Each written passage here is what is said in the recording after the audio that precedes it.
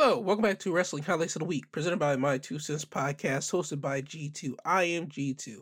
I am here to give you your wrestling highlights of the week for Raw, SmackDown, NXT, AEW Rampage, AEW Dynamite, and Impact Wrestling. This is the Fallout week after the Royal Rumble, so we're basically going to see what matches are going to start taking place at the Royal Rumble, with Ronda Rousey and Brock Lesnar being the Royal Rumble winners.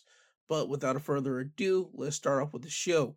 Raw opens up with Adam Pearce in the middle of the ring, letting the people know that Bobby Lashley will be defending his WWE Championship at their next premier live event, which is called the Elimination Chamber in Jeddah, Saudi Arabia. So they'll be back over in the Middle East, and this time they'll have the Elimination Chamber over there. Bobby Lashley and MVP come out, but here's the difference here. Bobby Lashley comes out, he's all happy, he has the WWE Championship around his waist, he's happy to be champion again, while MVP, he looks upset, he looks pissed, he walks down with a motive. He gets on the microphone and tells Adam Pearce that it's not fair that Bobby has to defend his WWE Championship inside Elimination Chamber. He just got done beating Brock Lesnar. What is he on, thinking that Bobby is going to be inside Elimination Chamber defending WWE Championship? Bobby asks Adam, who do we think he is? Bobby also mentioned that he should be celebrating his win over Brock Lesnar. And he mentions that on Saturday, Brock knew that he was a better mixed martial artist than Brock Lesnar. Bobby mentioned that he's a better amateur wrestler than Brock Lesnar, and that he's a better champion than Brock Lesnar. And as soon as he says all this, Brock Lesnar comes out, and Brock Lesnar comes out in his ring gear, and he's smiling. He's not pissed off Brock. He's a smiley camper Brock Lesnar. He gets in the middle of the ring. He has a microphone, and he asks Bobby, what's the pride of saying you're a champion when you didn't beat me? He tells Bobby, listen, I'm not upset at you. I'm upset at Roman Reigns and Paul Heyman because they caused me to lose that championship. But he tells Bobby, listen, here's the thing. I went into the Royal Rumble last night, on Saturday, and I won the Royal Rumble. So what that means is I get to pick who I want to face at Mania, but don't worry, that isn't you. My choice is I'm going to face Roman Reigns. But here's where you do come in, though. It's going to be champion versus champion, title for title. And he starts throwing out the challenge to Bobby to have a WWE Championship match tonight. Now, you see Brock Lesnar start amplifying it up and antagonizing Bobby, calling him a coward, saying, what type of champion are you? And MVP's trying to calm Bobby down. And it gets to a point that Brock Lesnar calls Bobby a chicken crap. But he doesn't say crap, he says the actual word.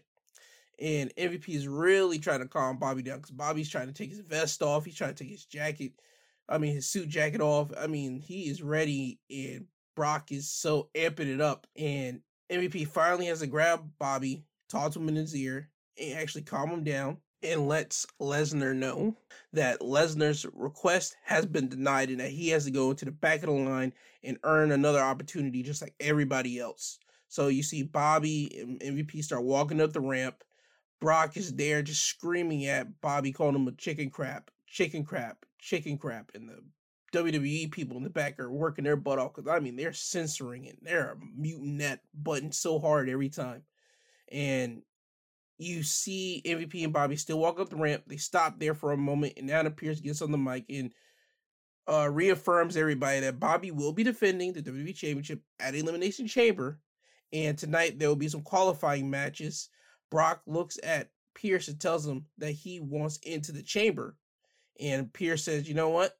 We already have our first entrance into the chamber. It will be Brock Lesnar. So Brock has been added to the Elimination Chamber match where I haven't even doing a qualifying match.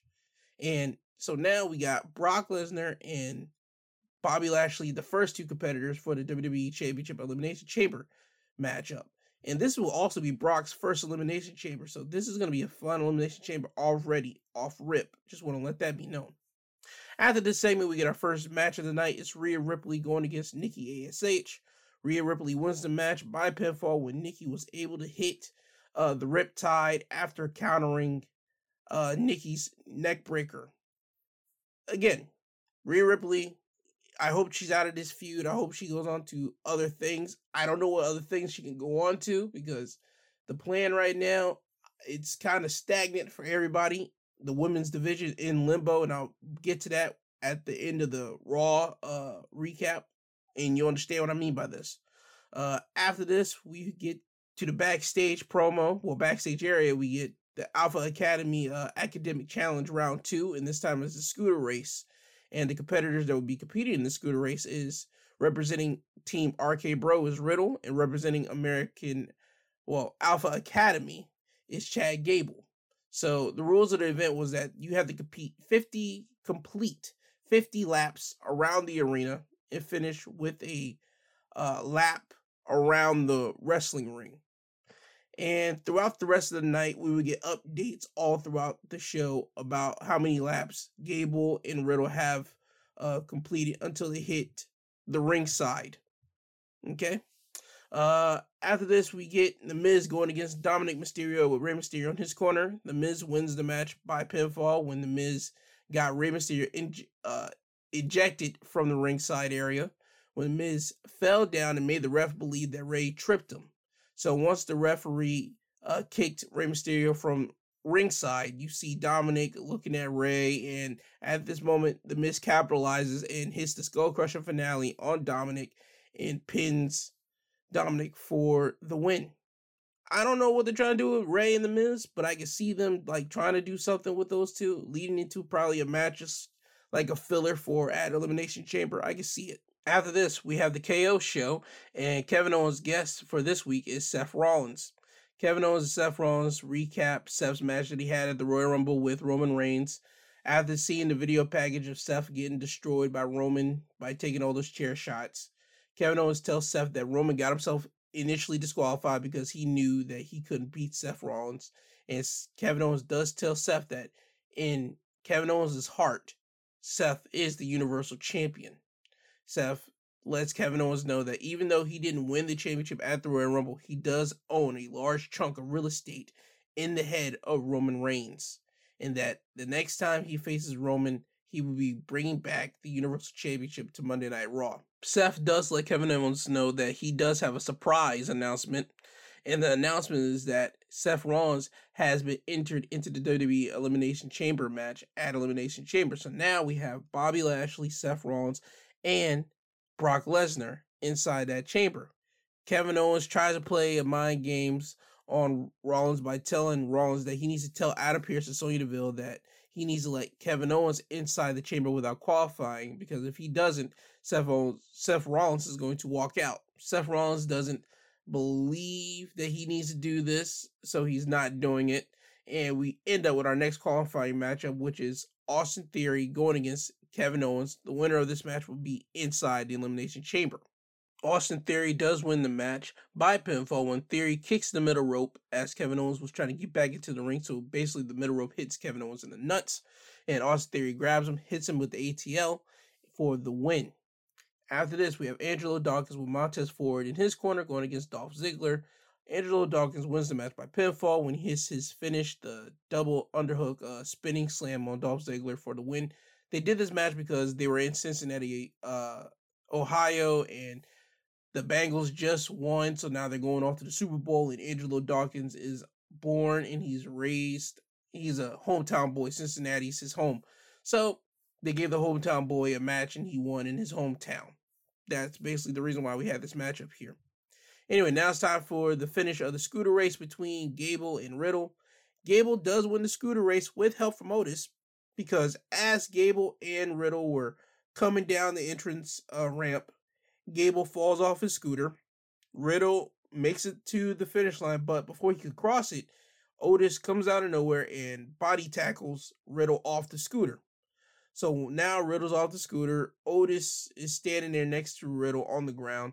You see Gable get up. He sees Otis standing there. He gets on his scooter, hurry up over to the finish line, does a winner's lap around Riddle, and then crosses the finish line. So now it's 1-1. And you see Riddle get a microphone. He says that wasn't right, that wasn't fair, and that this whole thing lost the integrity of the race.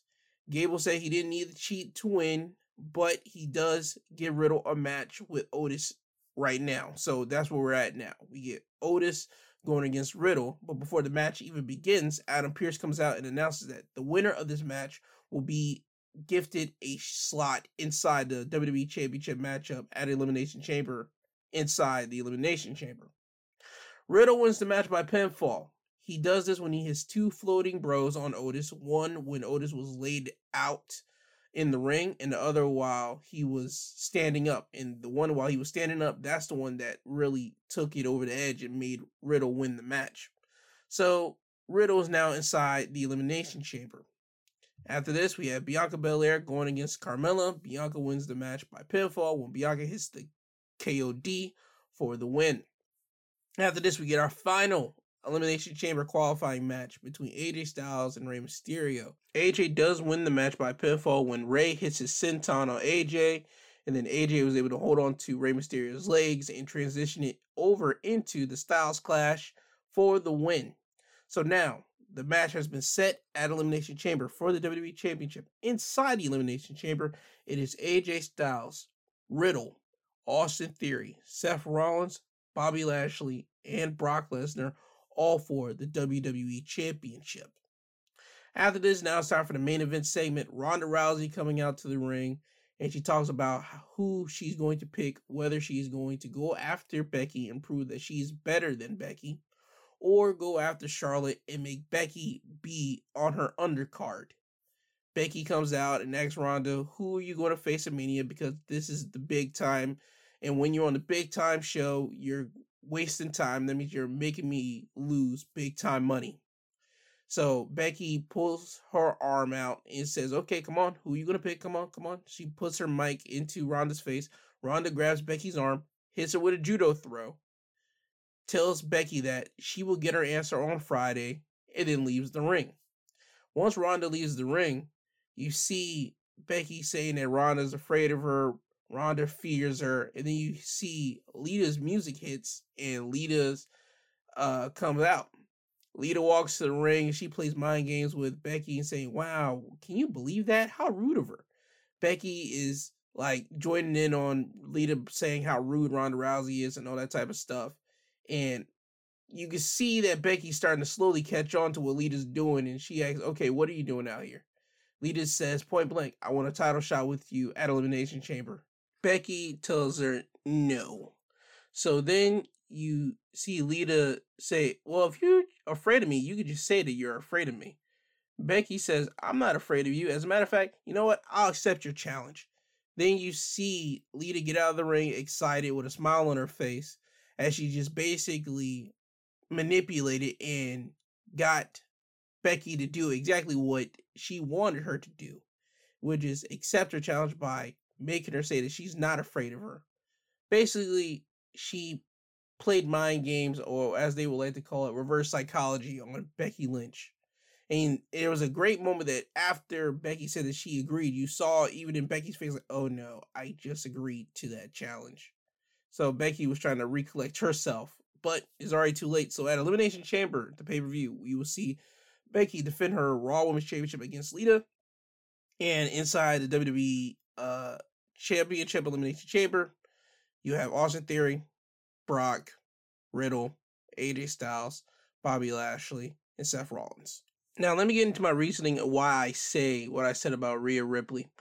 I said that I don't know what they're going to do with Rhea Ripley right now, because the Raw Women's Division, well, the title picture is mighty thin. The only people that are contenderships for the Raw Women's Championship right now is technically only Bianca Belair. And like, if they do more stuff with Rhea Ripley, we can get Rhea back to that spot where she's supposed to be. But other than that, nobody else. They got to catapult Liv Morgan some way somehow to do it. But I don't see them wanting to do that right now. They put Lita in there because, well, we're going to get Lita versus Becky. That's cool to see. That's fine. But again, we're losing quality star power with our female competitors on the Raw division and maybe even the SmackDown division, but I know for sure the Raw division. So again, I hope they do something just in case we don't get a certain match that we're supposed to get at Mania, but we'll have to see as the ball continues to roll down the hill on the way to WrestleMania. That's all I'm trying to say here. I want to know what they're going to do with Rhea Ripley since she's now out of this feud with Nikki ASH. I don't know what else you can do with her except for trying to put her back into the Raw Women's Championship picture. But we'll have to see what they'll do more down the line in the upcoming weeks. Anyway, that is your Raw wrestling highlights of the week. Now to NXT. They do announce that for the next 2 weeks, NXT will be on Sci-Fi. So don't look for NXT on USA Network for the next 2 weeks. Look for it on the Sci-Fi Network. Just want to throw that out there. Now, the first match to start with on NXT was a 6-man tag team match between Imperium, Gunther, and Marcel Bartel and Fabian Egner going against Diamond Mines, the Creed brothers, and Roderick Strong with Malcolm Bivens and Ivy Now in the corner. Imperium win the match by pinfall when Gunther powerbombs Brutus Creed for the win. This was a great way to open up the show. You had 6 guys who couldn't stand.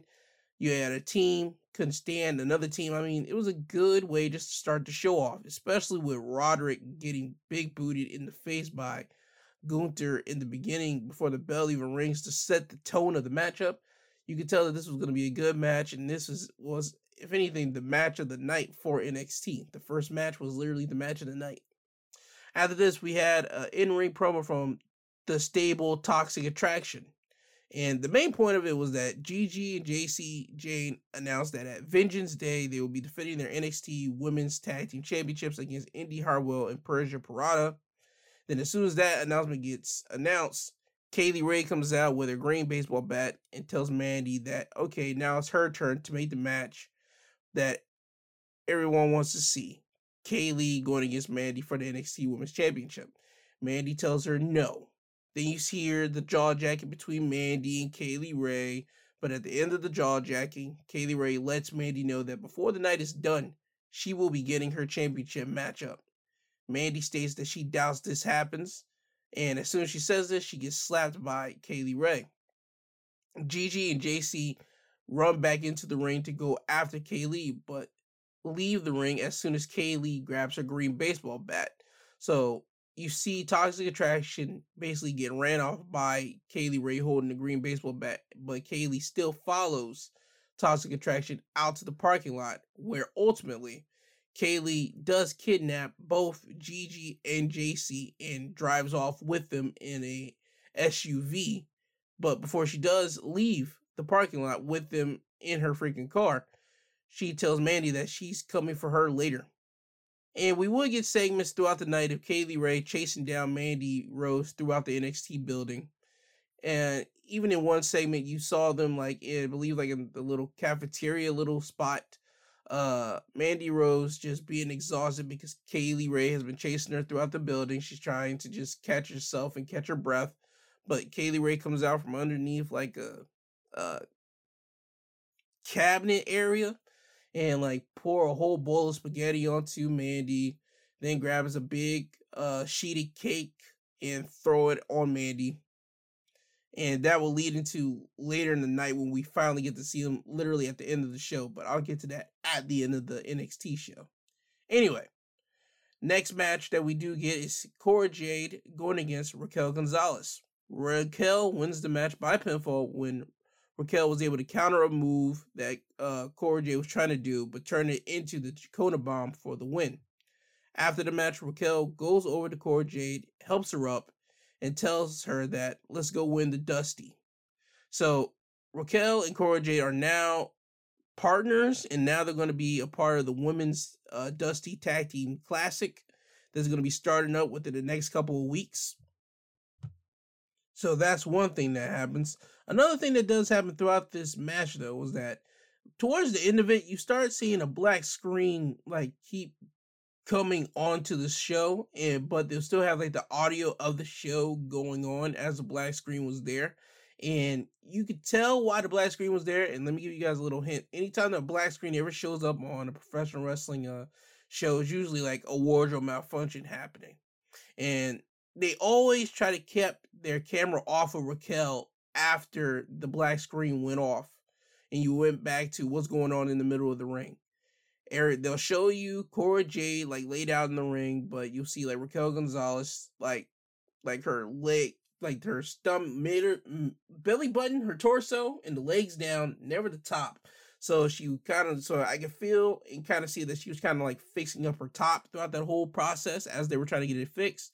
But anyway, she was able to get it fixed. They were able to finish the rest of the matchup and get it done. I do want to say this. And this is just, yet again, I know I'm a dude. I have no business saying this, but I do just want to just point this out. Ladies in the professional wrestling industry, in the professional wrestling business, please talk to other women to figure out how do they keep their straps, how do they keep their tops together and secured so that you guys won't have wardrobe malfunctions. Yes, it's going to happen from time to time, but for a black screen to show up like that, I think they're going to use that in a learning like package whenever they're going to have women come up into business, or they probably might even show this Raquel later and say, yo, you got to get your top fixed or something like that. They're probably going to show you women that and let that be a learning thing to them. Have your tops be fixed. Have your tops right, adjusted to your size. Don't have it too tight. Don't have it too loose. Have it just right so you be safe and secured. That's all I'm saying. I'm not trying to be a jerk with it. That's all I'm saying. That's it. Anyway, after this, the next match that we have is Sarray going against a Kayla Inlay. Anyway, this is Sarray's first match back on NXT since her November 9th loss to Kaylee Ray. Sarray wins the match by pinfall when she hits a T-bone suplex on Kayla for the win. And Sarray comes back with a new look. She has a silver streak like in the middle of her hair, pinkish red on the side, pink and red colorful like attire. It's real different than her regular like bland red attire that she came in with NXT last year. And she's basically got a makeover. I'm cool with this makeover that she got for the in-ring. Her in-ring attire. I'm cool with that. Just her backstage look, looking like an anime schoolgirl, if you will, with the two pigtails and the glasses and the school uniform. I ain't with it, but if that was Sarray's choice, yeah, cool. She knows what she's doing with it. I just wish that they would not have went with that. They would have went with a different approach, like talk to Io Shirai and have her mix it up with Sarray and see what they could kind of like figure out together, since they are of that culture, figure out how they can influence that and blend it into the American style, not just go full like anime schoolgirl with Sarray after she just got done looking like a newer version of herself in the ring, but you turn her into a schoolgirl like during her backstage promos. I'm not with it, but again, that is not of my culture, so I'm gonna just stick in my lane. After this, we had Carmelo Hayes and Trick Williams doing an in-ring promo. The promo had nothing for me. The only thing that was of significance of this promo was that Carmelo Hayes talking about how he's seen Ollie J. That's the only thing I can see about this. And if you don't know who Ollie J is, Ollie J does music for the NXT show. She performed there last week, and Trick Williams and Carmelo Hayes like escorted her down to the ring last week. No more, none less to be important about this. I mean, Carmelo and Trick, they usually hit home runs, and if not, they hit a good solid 3-baser on their promos. This one, it didn't do nothing for me this week. I mean, all of them can't be home runs, all of them can't be 3-basers. So I mean, we just got to see what they do next week. I mean, the only thing that they did was just like set up Carmelo's match with Cameron Grimes at Vengeance Day. The only thing that it did do here, but there was no like anything that like popped out to me. Anyway, after this, we had a one-on-one matchup between LA Knight going against Joe Gacy with Harlan in his corner. Joe Gacy will win the match by pinfall with thanks from Grayson Waller. And this happens when Gacy and Knight both ran into each other. LA Knight will go outside the ring to collect himself, but Harlan will get on the ring apron to distract the referee so the referee didn't see this happen. And what I mean by this is that Grayson Waller's big bodyguard, which his name is Sangha, comes from the crowd and stands behind LA Knight. LA Knight turns around And you see him and Waller's bodyguard have a small standout for a minute, but then we see Waller hit his rolling stunner on Knight on the outside of the ring. The ref breaks away from Harlan. He looks over at Knight, starts counting at Knight. Knight beats the count at the count of 9, gets back into the ring, but as soon as he does, he gets hit with a springboard clothesline from Gacy for the win. After the match, Waller gets a microphone and starts antagonizing Knight, telling LA Knight that he doesn't belong in NXT and that Grayson Waller owns NXT now. This is his house. Knight does punch Waller, but as soon as he does this, Sanga, Waller's big bodyguard, grabs Knight by the throat, choke slams him.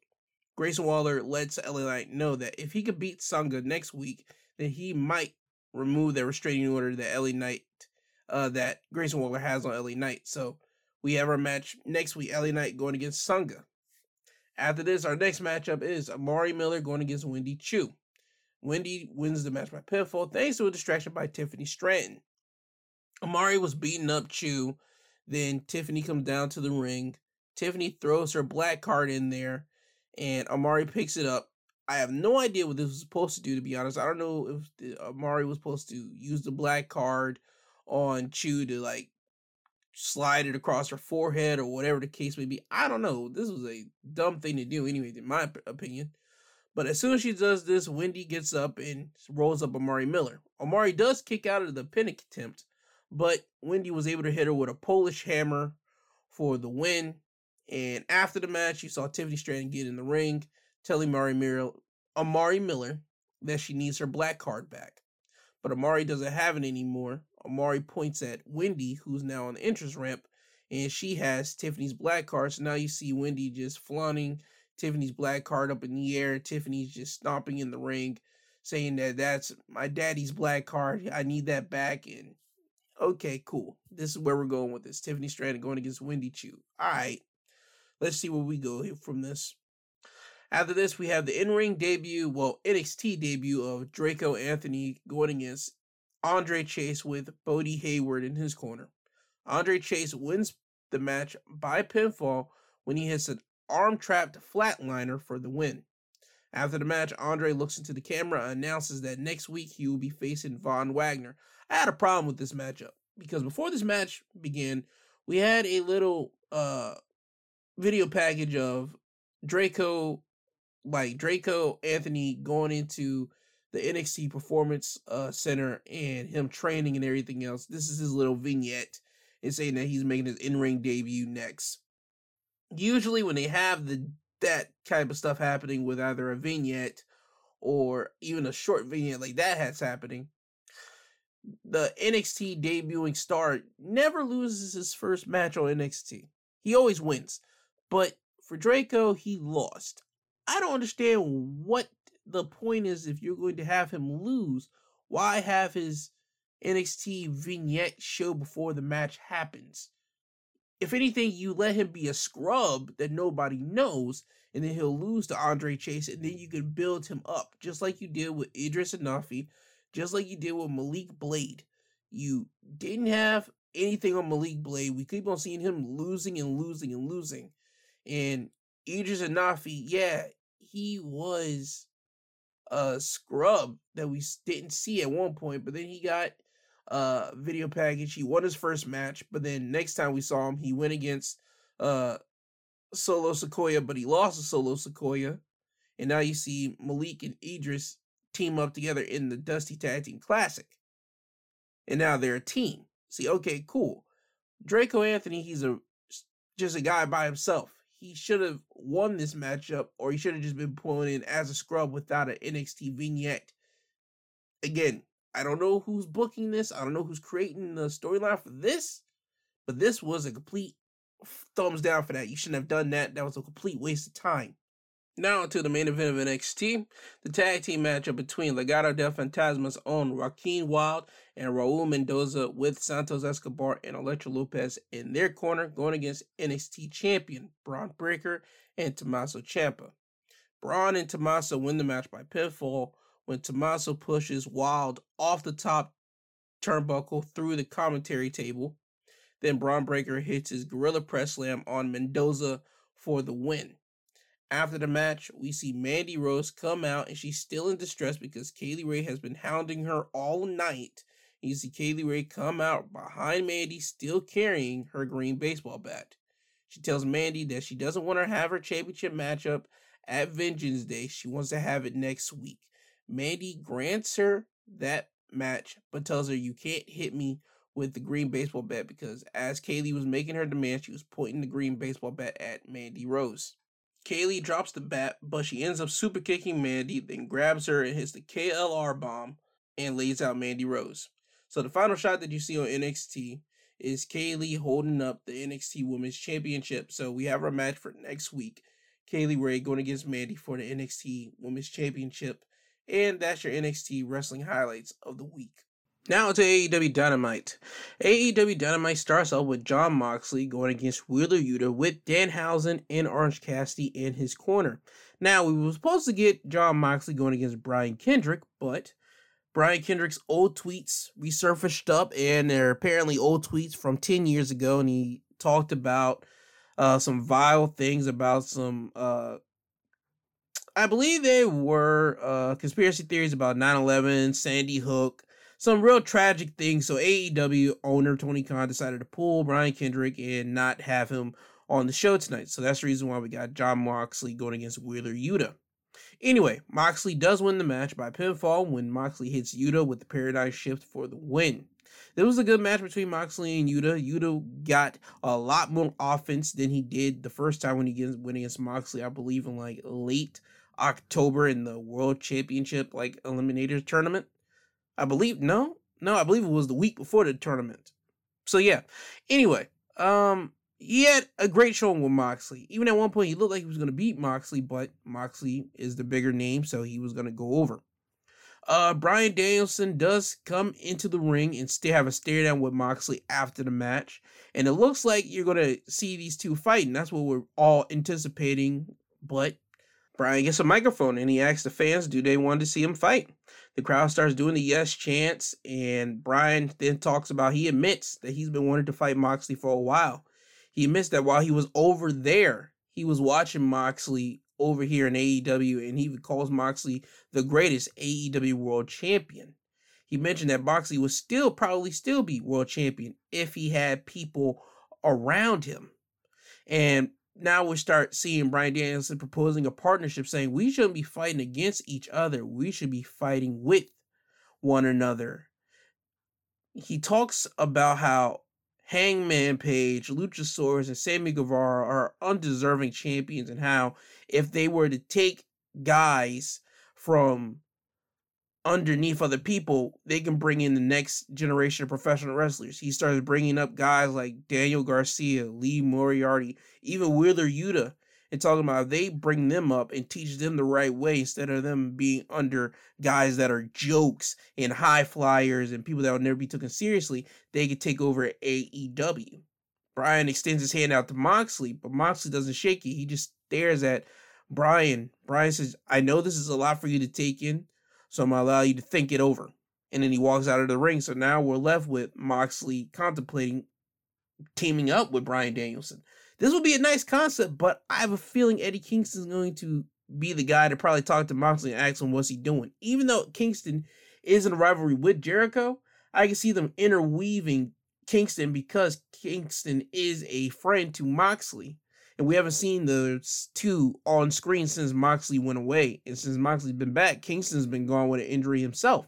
So it's going to be interesting to see how they do this. Anyway, after this, we have a in-ring segment between Brandi Rhodes and Dan Lambert, who's with the Men of the Year. This is just nothing but an insult throwing contest between Brandi and Dan. Dan throws insults at Brandi, saying that her position as chief brand officer isn't real. She only got that position so Cody can be happy and that she can be happy. And he just continued to throw a lot of insults to her. He talks about how it's crazy how a conservative, rich, white man like myself is being cheered while somebody like you is being booed because people can see through your bullcrap. Brandi talks about how Dan has a amazing coaching gym. Talk about how he's a 5-time gym of the year down in Miami. He has fighters down there, America Top Team, but he should be focusing his time managing them instead of hanging around AEW.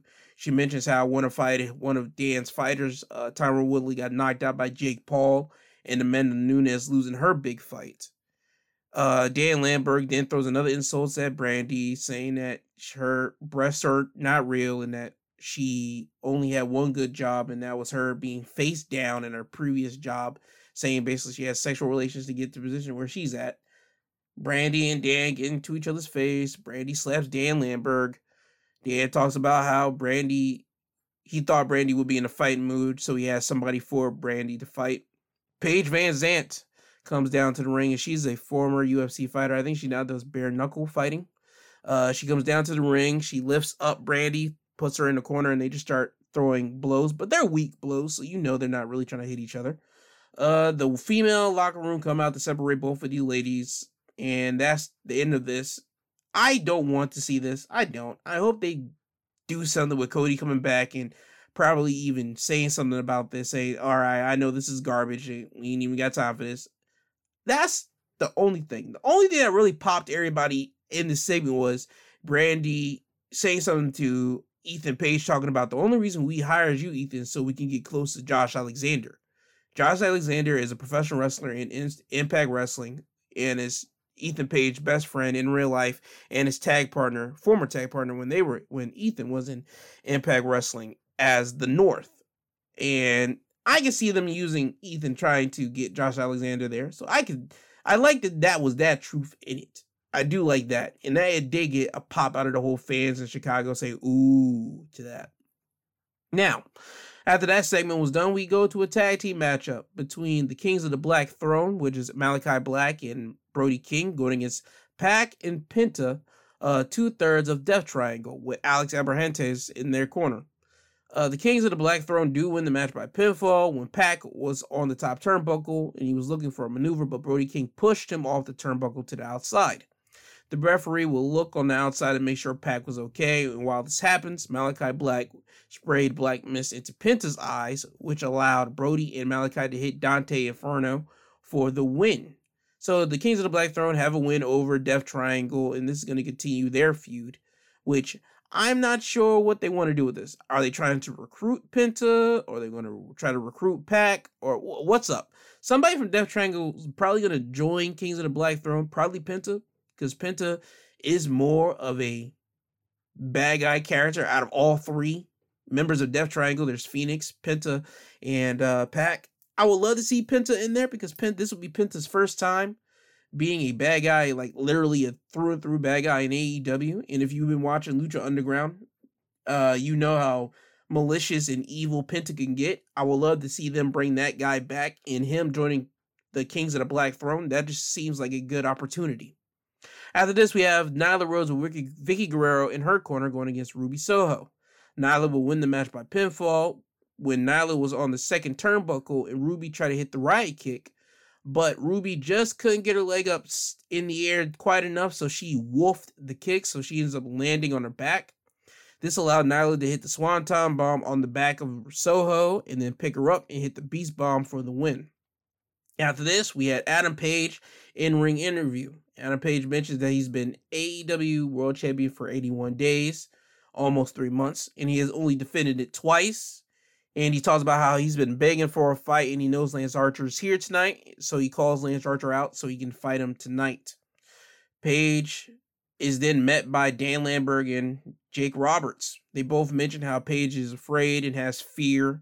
Lance Archer comes out to kill all this, and he tells everybody to shut up and tells Page, let's do this. So as Lance was walking down to the ring, Page jumps out of the ring, hits a suicide dive on Lance Archer, and Page is now standing next to steel steps. Lance runs towards Page. Page moves out the way, so now Lance hits the steel steps.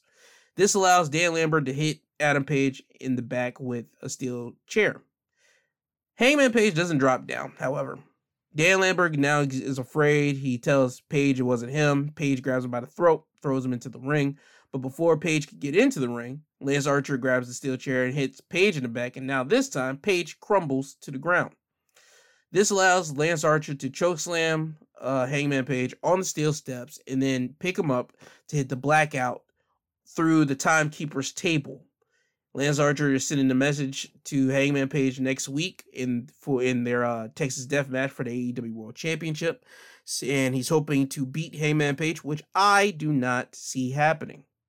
Now it's time for the main event of AEW Dynamite. It is now the match that we all been wanting to see ever since Thanksgiving. MJF going against CM Punk, and we actually did get to see MJF wrestle. It wasn't a hodgepodge like, oh, okay, juke you, like, oh, you thought I was gonna wrestle? Nope. No, he actually did wrestle against CM Punk, and it was a good match. MJF does win the match thanks to the distraction by Wardlow, but the match did have to get restarted on one account. But this is before Wardlow came out. This account happens when MJF had CM Punk in a sleeper hold, but before he could put CM Punk in a sleeper hold, he put tape around Punk's throat, and then he applied the sleeper hold when the referee wasn't looking. So as MJF has a sleeper hold on Punk, the tape's underneath Punk's throat, and Punk's trying to tell the referee something's on his throat, but he can't, the referee doesn't understand it. So Punk goes unconscious, MJF still has a sleeper hold applied, the referee lifts Punk's arm in the air 3 times, each time Punk's arm hits the mat, he calls for the bell.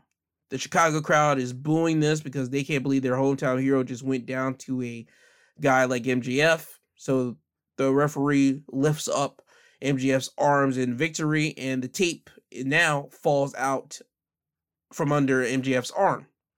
The referee sees the tape, he lifts it up, he goes to the ring announcer and says that the match has to be restarted, so now the match has been restarted. MJF is fighting Punk again. So they're doing this. Punk is now getting the better of MJF, and MJF now is gotten to the point that he's so exhausted he rolls out of the ring and just lays out on the floor. And now we see Wardlow come walking down towards the ring, and as MJF is laid out, we see Wardlow walk towards MJF's body. He steps in front of MJF's body, and Punk's outside of the ring, and he gets in nose-to-nose with Wardlow. And at this moment, we're wondering, is Wardlow going to get in the way? Is he going to punch Punk? What's Wardlow going to do at this moment? Wardlow decides to move out of the way so Punk can get to MJF. And everybody's shocked by this, and Punk still doesn't trust Wardlow, so as he grabs MJF up and throws him into the ring, he still is hesitant on Wardlow. And as Punk is in the ring, you see Wardlow put his hand on the bottom rope, and the referee sees this. He's reprimanding Wardlow, telling him don't get involved, don't do nothing. And as this happens, we see MJF punch Punk in the head and KO Punk.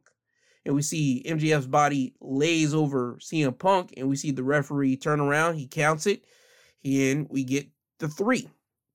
They show a replay of what happened, which led to this, and we see whatever Wardlow was in front of MJF's body, we see that MJF get handed the diamond ring by Wardlow when Wardlow put his hands behind his back, and we don't see it, but the camera catches it on replay. He hands MJF the dynamite ring, MJF puts it in his hand, we don't see it until we get the replay, and we see it in the replay, Punk throw MJF back into the ring. MJF puts the ring on his hand, and this was led to MJF knocking out Punk.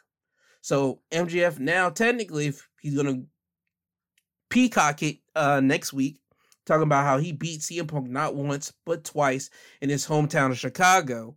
And this is setting up MJF for a big year in AEW. I have a feeling that we're probably going to see him, I'm not going to say challenge for the World Championship, because I have a feeling we're going to have Adam Cole challenging Hangman Page for the World Championship, probably at Revolution. But this is probably going to set MJF up to be the guy to be in the waiting wings, watching everything as he does and calculating how he's going to take over AEW, and the Pinnacle is going to take over AEW as MJF and the Pinnacle wants to do. But it still also leaves a question mark of when is Wardlow going to turn on MJF, because Wardlow didn't look pleased by it. He's like, all right, I did this because I get paid to do it. That's what Wardlow looks. But we'll have to see what happens next week on Dynamite. Also, before I get off of this, Chris Jericho had a backstage little moment, and he basically called out Santana and Ortiz. He said next week on Dynamite, we're going to have an Inner Circle Town Hall meeting, and it's mandatory that everybody be there. So more or less, we're going to see the disbandment of the Inner Circle next week. I just want to see how it's going to play out, because it's time for the Inner Circle to break up. Because I believe that Santana and Ortiz should be on their own, because they should have been world tag team champions by now, but they haven't. And Sammy Guevara is already TNT champion, and he's just Inner Circle by name because he wears the vest, the Inner Circle vest, whenever he goes out to the entrance. And we haven't seen Jay Hager in a couple weeks. Matter of fact, we haven't seen him in the ring in months. So I see Jay Hager probably just being the bodyguard for Jericho, and I'm cool with that. But again, we'll have to see what happens next week on AEW Dynamite. But that was Dynamite's highlights of the week. Now until Impact Wrestling. Impact Wrestling opens up with a digital media championship matchup between the champion, Jordynne Grace, going against the challenger, Matt Cardona.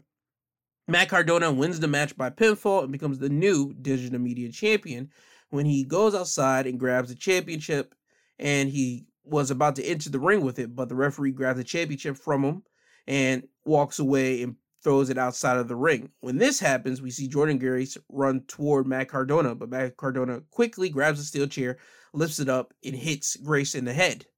He then runs into the ring, hits radio silence on Jordynne Grace, pins her, and becomes the new digital media champion. And in effect, he turns to be a bad guy. So now we're going to get bad guy Matt Cardona on Impact Wrestling. And if you don't know bad guy Matt Cardona, he is an entertaining guy.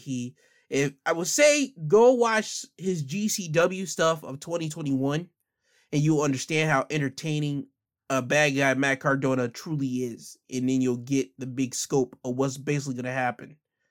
After this, we had Jonah going against Crazy Steve with Decay in his corner. Jonah wins the match by pinfall when he climbs the top turnbuckle and hits the Typhoon, a big body splash for the win. After the match, Jordan was looking to hit another Typhoon on Steve, but Black Taurus and Rosemary, Decay, get into the ring to stop him first. We have Taurus waving his arms at Jonah, telling him to enter the ring so they can fight. Jonah gets on the ring apron, stares at Taurus, then gets off the apron and starts walking up to the back. So again, we're leading to another matchup a first-time matchup between Jonah and Black Taurus. Two big men just squaring off with one another, and I'm here for it. That's all I want to see. After this, we had a rematch, but not for the Ring of Honor World Championship, and not in Pure Rules. Is a regular standard wrestling match between Steve Maclin and Jonathan Gresham. Jonathan Gresham would win the match by disqualification when Maclin wouldn't quit punching Gresham as he was in the ropes, so he had to the count of 5, and Maclin didn't stop there, so the referee called for the bell. After the match, Maclin continued to attack Gresham and even put him in the Boston Crab, aka the Walls of Jericho, if you know it by that name. And as he applied this hold, you see Honor No More come out and start attacking Maclin. Now, as Honor No More is stomping on Maclin, Gresham gets out of the ring and starts walking up the ramp. This allowed Mike Bennett and Matt Taven to hit the Proton Pack on Maclin, and they continue to still stomp on Maclin. You see Gresham watching all this happen from the entrance stage, this beatdown, and Honor No More calls for Gresham to come down to the ring to join them, but Gresham doesn't accept their invitation. He's not happy with this. Josh Alexander music hits. He comes out, he stares down Gresham. Gresham looks at Alexander, then walks away. Gresham is probably getting the look of disappointment from Alexander, thinking that he's a part of this, but Gresham's going to still be on the steadfast that he has no idea what they want, and he has no idea that he's not with Honor No More. He's his own man. He's here representing Ring of Honor, a place of honor and dignity. Josh Alexander goes down to the ring because he has a match with Vincent next. So we get Josh Alexander going against Vincent, and in Vincent's corner is Honor No More. Josh Alexander wins the match by submission when he locks Vincent into the ankle lock, and Vincent has to tap out. After the match, Kenny King pops out of nowhere and gets in the ring and hits the Royal Flush on Josh Alexander. Now, Impact Wrestling guys decide to run down to the ring and chase off Kenny King and Honor No More. So Kenny King has now joined the Honor No More guys. So we now have our 5-on-5 teams for Impact Wrestling going against Honor No More at No Surrender. Kenny King, for people that don't know, he is a former X Division champion. He's a former, I believe, 2 or 3 time Ring of Honor television champion. a former 3-time Ring of Honor Tag Team Champion. He has history in both Impact and Ring of Honor, so he's the perfect guy to join in on this stable warfare of Impact going against Ring of Honor Renegades. He's the perfect guy to do this. Again, I would love for them to bring in Shane Taylor Promotion for this, but we'll have to see if Shane Taylor Promotion gets an invite in to do this later down the line. I'm hoping so, because Shane Taylor Promotion is a great group of guys that I believe they deserve a chance to showcase to the entire world what they got. Anyway, after this, we had John Skyler going against Bhinder Guruj. I'm sorry if I'm butchering the name. I know I'm butchering the name, but I just can't say my man's last name. Bhinder does win the match by pinfall when he hits a second rope spear off on John Skyler for the win. I mean, there was nothing really to talk about here. After this, we have Masha Slamovich going against Casey Lennox. Masha does win the match by pinfall when she hits the Russian Death Device, which is a Northern Lights bomb on Lennox for the win. This was another dominant match by Masha. She just dominated Casey, and Casey didn't get I don't think she even got offense in this match. If she did, she got a little bit, but I don't even remember her getting offense in on this match. Anyway, both of those matches were basically fluffers leading into the main event, which was an 8-man tag, Bullet Club, which consists of Jay White, Chris Bay, and the Gorillas of Destiny going against Ace Austin, Madman Fulton, Mike Bailey, and Jake Something. Bullet Club wins the match by pinfall when Jake Something was dominating all 4 members of Bullet Club until the numbers games got too much for him and the Bullet Club started beating up on Jake Something. Bullet Club started hitting combos on Something, and this led to Bullet Club holding up Something and allowing Chris Bay to hit the final death blow, which is the Art of Finesse, onto Something for the win. This was a simple matchup of one team that has been teaming up for years. Well, Jay White and the Gorillas of Destiny, they just added Chris Bay in last year, but he was able to work himself in and gel in with those guys, while the other team were a dysfunctional team of Ace Austin and Madman Fulton. They know how to work together, but they were not trying to tag in Jake Something, and Mike Bailey basically being the guy that's trying to get everybody to work together. It was an easy story to tell, and the team that always works together is always going to win. So Bullet Club winning wasn't a shock to anybody. After the match, Bullet Club was celebrating in the ring until Violence by Design and the Good Brothers come out and attacks the Bullet Club. So we have Impact ending in a brawl between these two big factions. Bullet Club going against the allegiance of Violence by Design and Good Brothers. After Impact goes off on their social media, we see the Good Brothers and Violence by Design entering backstage. They're stopped by Scott D'Amore. Scott D'Amore informs them that at No Surrender, the Good Brothers will be defending their Impact Tag Team titles against the Gorillas of Destiny with no help from Violence by Design because they will be barred from ringside, while Jay White will be going against Eric Young in that evening as well. We'll have to see what happens next week on Impact Wrestling, but for now, that has been your Impact Wrestling highlights of the week. Now to SmackDown. Just want to let you know with a heads up. SmackDown next week will have a Women's Championship matchup between Naomi going against Charlotte Flair. Now, with that being said, SmackDown starts off with a in-ring promo from the reunited Bloodline with their special counsel, their wise man, Paul Heyman. Paul talks about how when he left Roman Reigns, whenever Roman Reigns essentially fired him by Superman punching him, he mentioned the moment of when that happened. He mentioned how whenever he was asked by Roman, was he protecting Brock Lesnar? And he mentioned that no, he was protecting Roman Reigns from Brock Lesnar. He made a mistake. He was telling the truth, but it wasn't the whole truth, because now Paul understands and realized that it wasn't Roman that needed protecting from Brock Lesnar.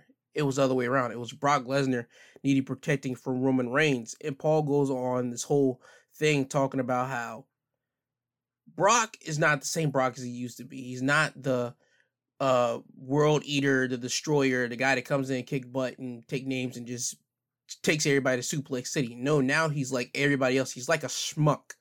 He's here with his stupid a ponytail, his stupid beard. He's drumming out, dressing like a farmer. Paul doesn't like that Brock is out here dressing like this. He doesn't like it at all. And he mentions that once he got fired from Roman, he was basically essentially back with Brock and he was stuck between a rock and a hard place. And he mentioned at Royal Rumble, whenever Roman Reigns extended his hand out, that's when Paul knew that he had made a big mistake.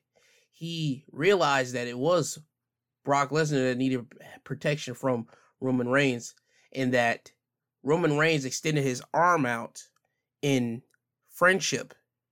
He extended his arm out in family loyalty. He extended his arm out in love. He extended his arm out to come back to the bloodline. He extended his arm out to once again be the counsel to the tribal chief. He mentions that Roman Reigns acknowledged him at Royal Rumble. So it was quite easy for Paul to give Roman the WWE Championship so he could hit Brock at the Royal Rumble so Brock could lose to Bobby and Bobby is your new WWE Champion. Paul went through all of this and he then turns to Roman Reigns and says, I acknowledge you as my tribal chief.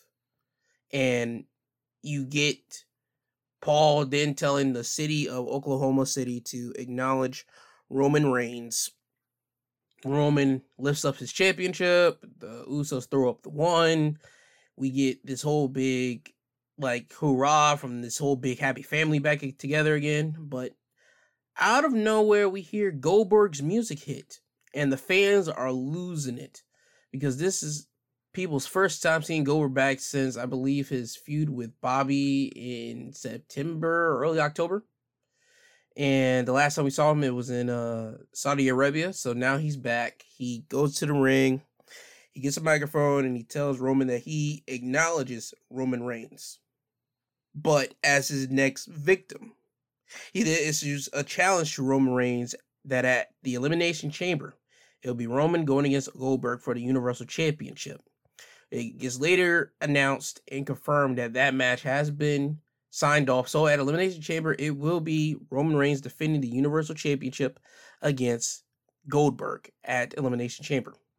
Now, after this, we have a one-on-one contest happening between Ricochet and Cesaro, who's in his corner, going against Ridge Holland with Sheamus in his corner. Ricochet wins the match by pinfall when Ricochet hits the recoil, or if everybody knows it better as the Codebreaker, on Holland for the win.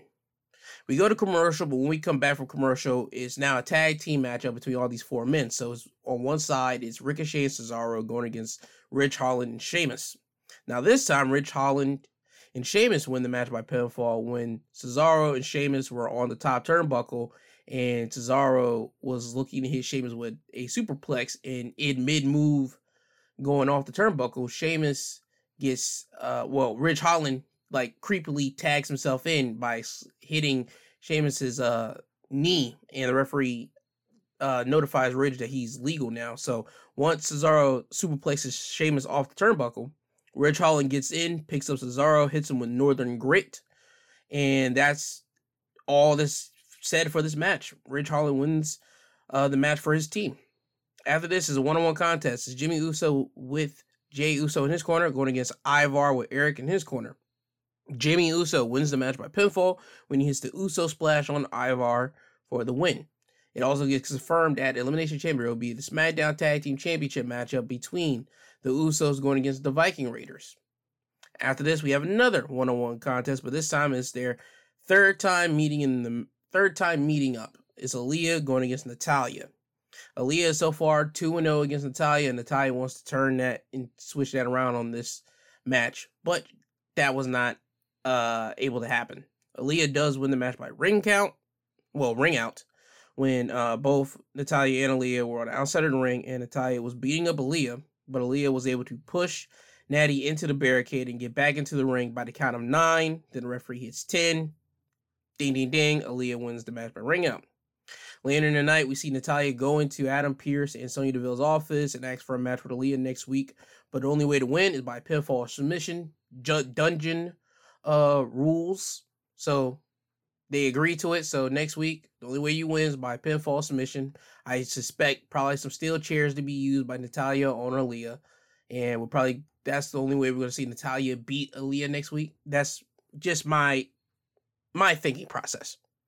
After this, we had Drew McIntyre in-ring promo. He mentions how people were putting out, publicizing how after day one, he was going to be out, missing Royal Rumble, missing WrestleMania. He talked about how he went to a doctor, and the doctor told Drew that you're going to be missing WrestleMania. And Drew told the doctor to his face he could kiss his butt. And Drew talked about how he went to rehab 3 times a day for 6 days a week. And now he's back fully ready to get back to business. I want to say this right now. I understand why some of these wrestlers want to get back into work and get back into the ring because they don't want to miss whatever type of plans creative has for them. Because again, when creative has a plan for you, they want you to be there. But if you get injured, then plans get changed and things happen. I understand that. You cannot be John Cena. John Cena is the king of all miracle returns. John Cena will get hurt and you think he's supposed to be out for straight up a solid year. That man will be back, within 5 months, 4 months. That man is Wolverine for real, for real. John Cena has something in him that he helps regenerate himself. His bones are able to regenerate and heal itself up way much more quicker than people give it credit to. But I don't want all these wrestlers to try what John Cena does. John Cena literally was the only guy in wrestling history, to my knowledge, that's literally able to get injured, supposed to be out for a legit year. He ain't out for a year. He's out for a couple months, and then pop, he's back. Listen here. You don't need to be doing that. Let the ball fall where it falls. With somebody like Drew McIntyre, the creative team is always going to have something for you. They're always going to try to put you back in the main event slot, in the back where you need to be, because the fans love Drew McIntyre. So I would love for Drew, if he's not fully healed up 100%, not that whole 85% crap, no, 100%, because wrestling takes a toll on your body. You got to look out for the future, your legit future, not just the now, but legitimately your future. So if your body's not at 100%, please take some time off after you get done with this rivalry with yourself and Corbin and Madcap. That will probably, I hope it doesn't go into Mania, but if it does, fine, it goes into Mania. Then take some time off and then really heal that neck up, because you don't need to be messing yourself up. Anyway, he then mentions he's putting his focus back on Happy Corbin and Madcap Moss. Corbin comes out and asks Drew, was it worth it? Coming back and being tossed out of the Rumble like trash by Brock Lesnar. Corbin then mentions that made him happy to see that. So right on cue, Madcap Moss enters the ring behind Drew McIntyre, but Drew points his sword at Madcap and tells him that who could have saw that one coming. He tells Moss to tell him a joke, since Madcap's the funny guy. Moss was going to tell Drew an Oklahoma joke, but Drew asks Madcap to tell him a Drew McIntyre joke. Moss tells the joke, okay, what does a not guilty man and WrestleMania have in common? They both will be getting away scot-free. So, if you got the drift, Drew McIntyre Scottish, WrestleMania won't have him in it. Ha ha, hardy har har. Corbin laughs and Moss looks at Drew McIntyre nervously, but Drew ends up laughing. So Madcap Moss laughs. He thinks that he's in the clear. Drew isn't going to do nothing to him, but Drew McIntyre hits him with a Claymore kick. He gets the microphone back up. He looks at Corbin, tells him that he's going to make Corbin's life miserable, and this is just the beginning. And then we get clarification that at Elimination Chamber, it'll be Drew McIntyre going against Madcap Moss. Whatever. After this, we have Shinsuke Nakamura with Rick Boogs in his corner, going against Jinder Mahal with Shanky in his corner. Shinsuke wins the match by pinfall. He hits the Kinshasa for the win. Sami Zayn was on commentary for this match. And we do get confirmation that in 2 weeks' time, on February 18th on SmackDown, Sami Zayn will get his Intercontinental Championship match against Shinsuke Nakamura. After this, we have a tag team matchup. The New Day going against Los Lotharios. The New Day wins the match by pinfall when the New Day hit Midnight Hour on Angel Garza for the win. I just want to also side note this. They tried to say Big E and Kofi Kingston. They did not say the New Day. I'm letting this be known again. Kofi Kingston, Big E, Xavier Woods, they did not split. They did not have a colossal breakup. They did not do nothing of that sort. They are still known as the New Day. Whether it be Xavier and Big E, New Day. Kofi, Big E, New Day. Kofi, Xavier, New Day. All three men are New Day. Any formation of the duo are the New Day. Don't ever try to pull that crap again. Now it's time for the main event segment.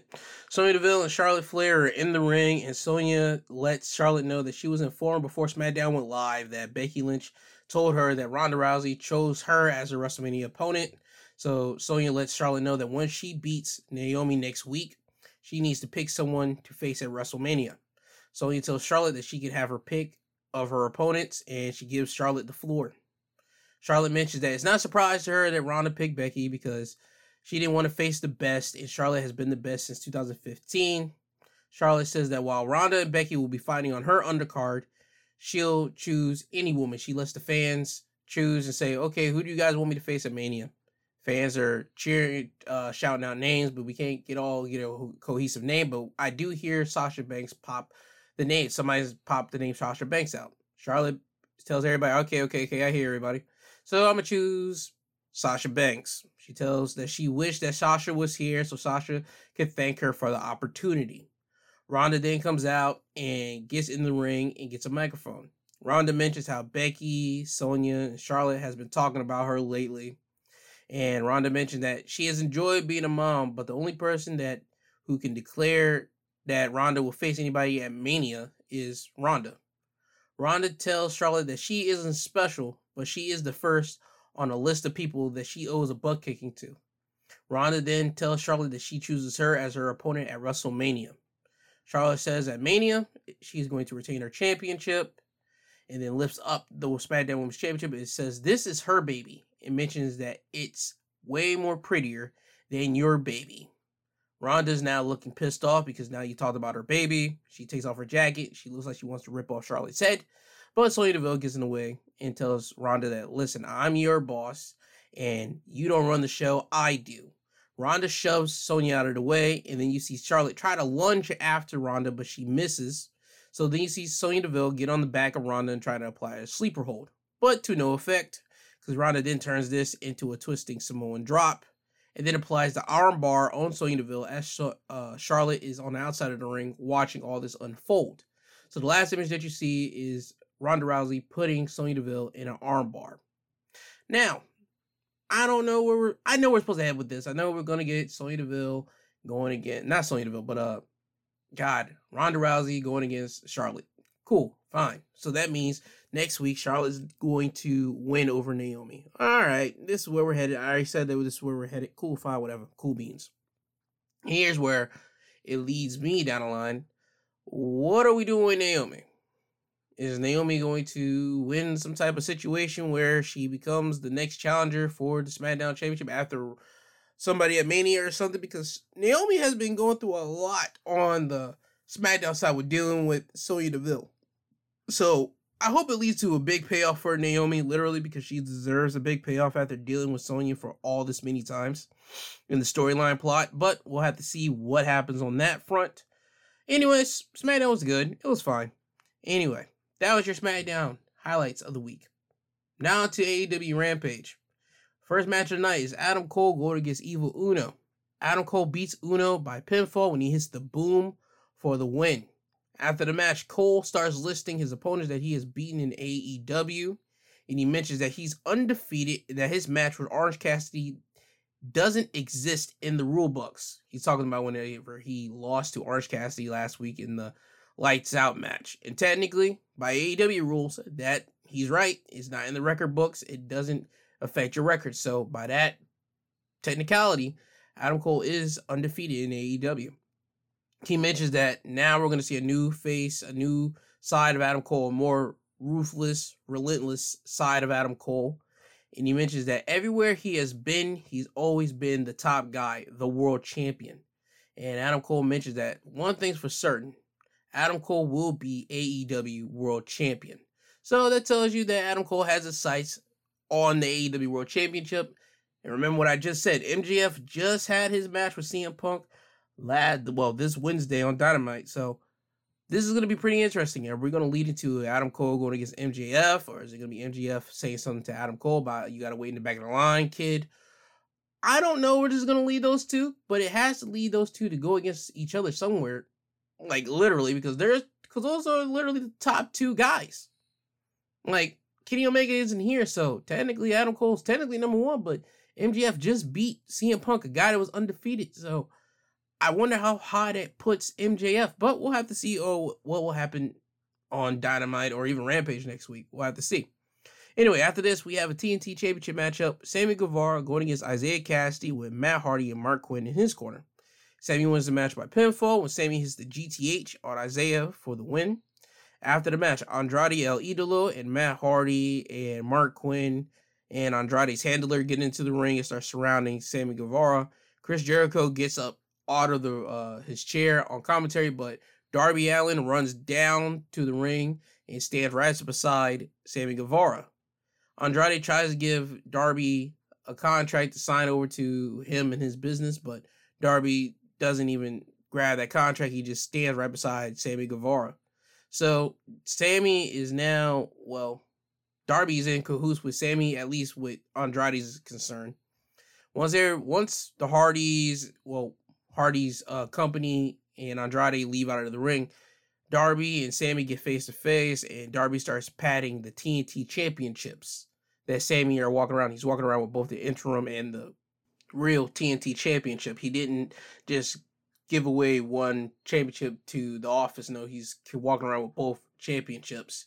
Darby pats both championships, then looks Sammy in the face, and then they just did their whole taunt to please the crowd. After this, we had Mercedes Martinez going against Thunder Rosa. Thunder Rosa does win the match by disqualification when Mercedes and Thunder Rosa were fighting on the outside of the ring, and Mercedes gets a steel pipe and hits Thunder Rosa in the head. Now you have the referee call for the bell. You get medical come out to look at Thunder Rosa in the head and make sure she's good, while Mercedes Martinez starts walking to the back. Once she gets to the back, she's interviewed by Tony Schiavone, and Mercedes mentioned that she told everybody that once she got here in AEW, she's going to take out Thunder Rosa by any means necessary. Britt Baker and her company, which is Rebel and Jamie Hayter, walk up on Mercedes, and Britt says getting a DQ wasn't what we were talking about. Jamie looks at Britt and says, "What do you mean?" Britt says that since somebody can't get the job done, and she's looking at Jamie as he said this, I brought in someone to take care of it. Britt mentions that you thought it was Jay that did this. You thought Jay got Mercedes into AEW? No. Jade isn't smart enough to bring someone like Mercedes in. Britt tells Mercedes, it might have been Mark Sterling that gave you the check, but remember the name on the check. It was Dr. Britt Baker. Britt tells Mercedes that the next time she needs to beat Thunder Rosa, because if she doesn't, her time here will be shorter than the time at her previous job. She's talking about WWE here. Mercedes gets closer up on Britt Baker, then Britt and her company leaves. So it seems to me that we're going to get Thunder Rosa going against Mercedes, and Mercedes going to lose, and this is leading up to Thunder Rosa going against Britt Baker for the Women's Championship, which we all knew that was coming, to be honest with you, but just to know that Britt Baker brought in Mercedes Martinez and it wasn't Jade and Britt just throwing more shade towards Jade, I don't like it, especially on Black History Month. Come on, bro. You can't be saying that she's not smart enough. What are we doing? That's not a way. You could have said that, nah, Jade didn't think about this. I'm the one that brought Thunder Rosa in for such and such. Don't say somebody's not smart enough, especially when Jade is out here dominating chicks. I ain't with it. Anyway, main event of Rampage. FTW Championship matchup. Ricky Starks with Will Hobbs in his corner, going against Jay Lethal. Ricky Starks does win the match by pinfall to retain the FTW Championship when Jay Lethal was looking to hit the lethal injection, but Ricky catches him in midair and turns it into the Rochambeau for the win. Solid main event match between Ricky and Jay Lethal. I just wish Ricky Starks would have more matches on Dynamite, not just always be relegated to Rampage. It seems that they want to leave him on Rampage so they could edit some of his matches if he messes up or something. I don't know. That's just me speculating. I'm not saying that Ricky does mess up. I'm just saying that it just seems to me that they just want to have him on Rampage for some reason instead of Dynamite, the premiere show, which, again, you're missing out on for somebody like Ricky Starks. He's a credible wrestler, and I don't understand why you would just want to have him on Rampage instead of Dynamite. It doesn't make any sense to me. But anyway, that's AEW for you. Now, that's AEW Rampage for you. I want to list off the matches that I got for January's matches of the years that I've seen. Now, these are the matches that I've seen. So Again, these are my opinions or the matches of the month for January. Okay, we got day one, the New Day going against the Uso for the SmackDown Tag Team Championships. Again, day one, five-way matchup for WWE Championship: Brock, Big E, Bobby Lashley, Kevin Owens, Seth Rollins. AEW Dynamite on January 5th, Hangman Page going against Bryan Danielson. NXT, January 18th, Roderick Strong going against the then Walter, now Gunther. AEW Dynamite Breach Break, Cody Rhodes going against Sammy Guevara, ladder match for the undisputed TNT Championship. And Royal Rumble, January 29th, Roman Reigns going against Seth Rollins for the Universal Championship. People might hate on the Seth Rollins Roman Reigns one, but look at the character work, look at what they were building up to in that match, look at the weeks that they were building it up to in that match specifically.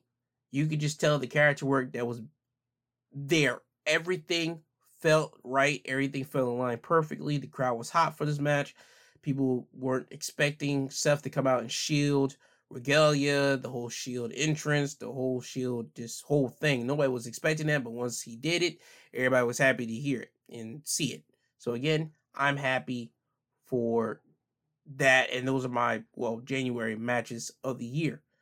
Now, before I do get you guys out of here, the last other topic I do want to talk about is I want to talk about what happened at the Royal Rumble. I've been looking online and I've been seeing a lot of people saying that they weren't happy with the Royal Rumble. Me, I was happy with the Royal Rumble because I knew what to expect. And there's no disrespect to anybody when I say this, is that if you did not like the Royal Rumble, you were expecting something different, and I don't know what you were technically expecting. To be honest with you, okay, look back at their history so far of 2021. They got rid of so many people that they could have used in this Rumble, and that they did call back to certain people. Like, for example, they called the Iconics back, but the Iconics turned them down. They called Nia Jax back, but Nia Jax turned it down. I believe they called Braun Strowman in, and he said, nah. They called some other people, and they just like, nope. I mean, they called back some of the people that they released, and they straight up said, nah, they're good. So, with them not coming back, WWE had to use what WWE could do. And, again, it was a solid Royal Rumble with the men and women. It was solid. I just don't know what people are expecting now. Obviously, certain people had on their bingo card Brock Lesnar to win the Royal Rumble, and if not Brock Lesnar, Roman Reigns to win the Royal Rumble. That was on their bingo cards. They thought one of the two champions were going to lose and then enter the Rumble and win it. I didn't expect it personally because I thought, okay, that's a cheap way to do it, but WWE went cheap with it, and I was cool with it still. I was like, okay, Brock, all right, cool. We know where we're getting. Either way, we were going to lead to Brock and Roman at WrestleMania. It was leading to it, and I was able to understand it. Now it has been reported that there is low morale in the WWE roster. It has been speculated, it has been reported from different wrestling news sites that the backstage wrestlers are not happy right now. Again, I can understand why. They're not happy because their friends are not there. They're not happy because everything was changed up at Royal Rumble. It was reported that Shane McMahon was the guy to handle the creative process for the Royal Rumble. He was the guy in charge of making the Royal Rumble happen this year for the men. So if you got somebody like Shane McMahon doing the whole deal, and with Shane literally being the last four guys in the ring, it was Shane, Bad Bunny, Brock Lesnar, Drew McIntyre. People were upset that it was speculated that people were upset that Shane was in the match at the last end and that Shane tried to give himself a push. Listen, Shane got one of the big pops throughout the night, okay? Bad Bunny got a big pop. I had no problem with Bad Bunny being in the last. Personally, I had no problem. I had no problem with Shane being the last. I didn't care because you want to know why? We had Brock and Drew. We knew one of those two men were going to do it. We knew it.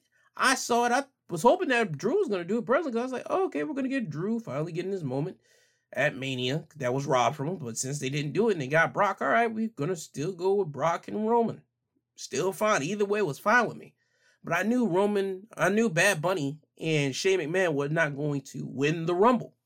So I'm not understanding why people are upset that Shane was literally in the Final Four. Yeah, sure, it could have went to somebody else. Yeah, sure, AJ Styles could have been in the last Final Four, which I hope that AJ would have won because AJ going against Roman at WrestleMania, chef's kiss again. I still stand to that. I still stand on that hill to this day. And I think the person we're going to get AJ Styles going against, well, Bobby Lashley at WrestleMania, even though we got AJ Styles inside the Elimination Chamber. I think Bobby's going to retain it, or if not Bobby, Seth, and we'll probably might get AJ and Seth. Who knows? I just want a good AJ Styles match at Mania. Personally, that's all I care about. I think if you look back at AJ Styles' matches at Mania, he had one against Jericho, which was alright. He had one against Shane, which was, personally to me, a great opening matchup for WrestleMania. The next Mania that he had was against Shinsuke Nakamura. That one was well underwhelming. They should have did well, but they just didn't hit. The year after that, it was him going against Randy Orton. That's not memorable like that. The year after that, him and Taker, empty arena, in Boneyard match. That was like the match. That was match A, 1A or 1B behind or in front of the Firefly Funhouse of WrestleMania. And then last year it was him and Omos going against the New Day. If you look at AJ's WrestleMania like track record, he hasn't had like, oh my God, this is AJ Styles at Mania match. We haven't had that yet. So I want to see if, oh my God, this is AJ Styles at WrestleMania match this year. And I personally think that he should have had that with Roman Reigns. But since we didn't get it, I'm hoping that we get it with a WWE Championship. That's what I want, and that's what I need to happen. Anywho, it has been reported that Shane McMahon has been quietly let go by WWE. I just want to let that be known. It's stupid.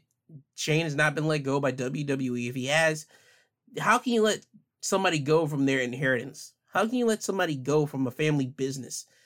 It's the McMahon family business. It's Vince McMahon's business. It's Stephanie McMahon in the business. Shane probably has went off into other business ventures. Yeah, sure. But he has never, ever truly, and I mean truly, left the WWE. If the WWE truly needs him, guess what? Shane is going to come back to the WWE, do something to make sure WWE stays afloat and gets about their business because he knows that's a family business. So him being fired by WWE, don't take that. Take it for a grain of salt. You can't fire somebody from their inheritance. You understand me? Now, I just want to let that get all out of the way. I don't want people to say, oh my God, Shane this, Shane that. Listen, Shane tried to do his best with what he could do, and I had no problem with the Rumble, with the men's Rumble. I had no problem with it. Yeah, sure, some of the guys shouldn't have been fired and you would have been straight. But, hey, Shane worked with what he had to work with, and it is what it is. Now, with all that being said, this has been Wrestling Highlights of the Week, presented by My Two Cents Podcast, hosted by G2. He is I, and I am him. I love you all. I hope you guys tune into my episode tomorrow, Sunday. It will be greatly appreciated because I want to say thank you to every single one of you next week.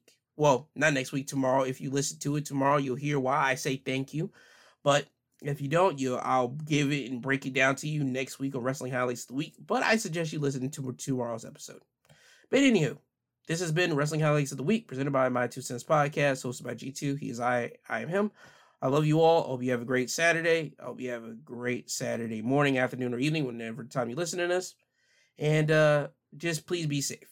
And with that, Kanye, can you please take these people home? I'm tired, you tired, Jesus wept.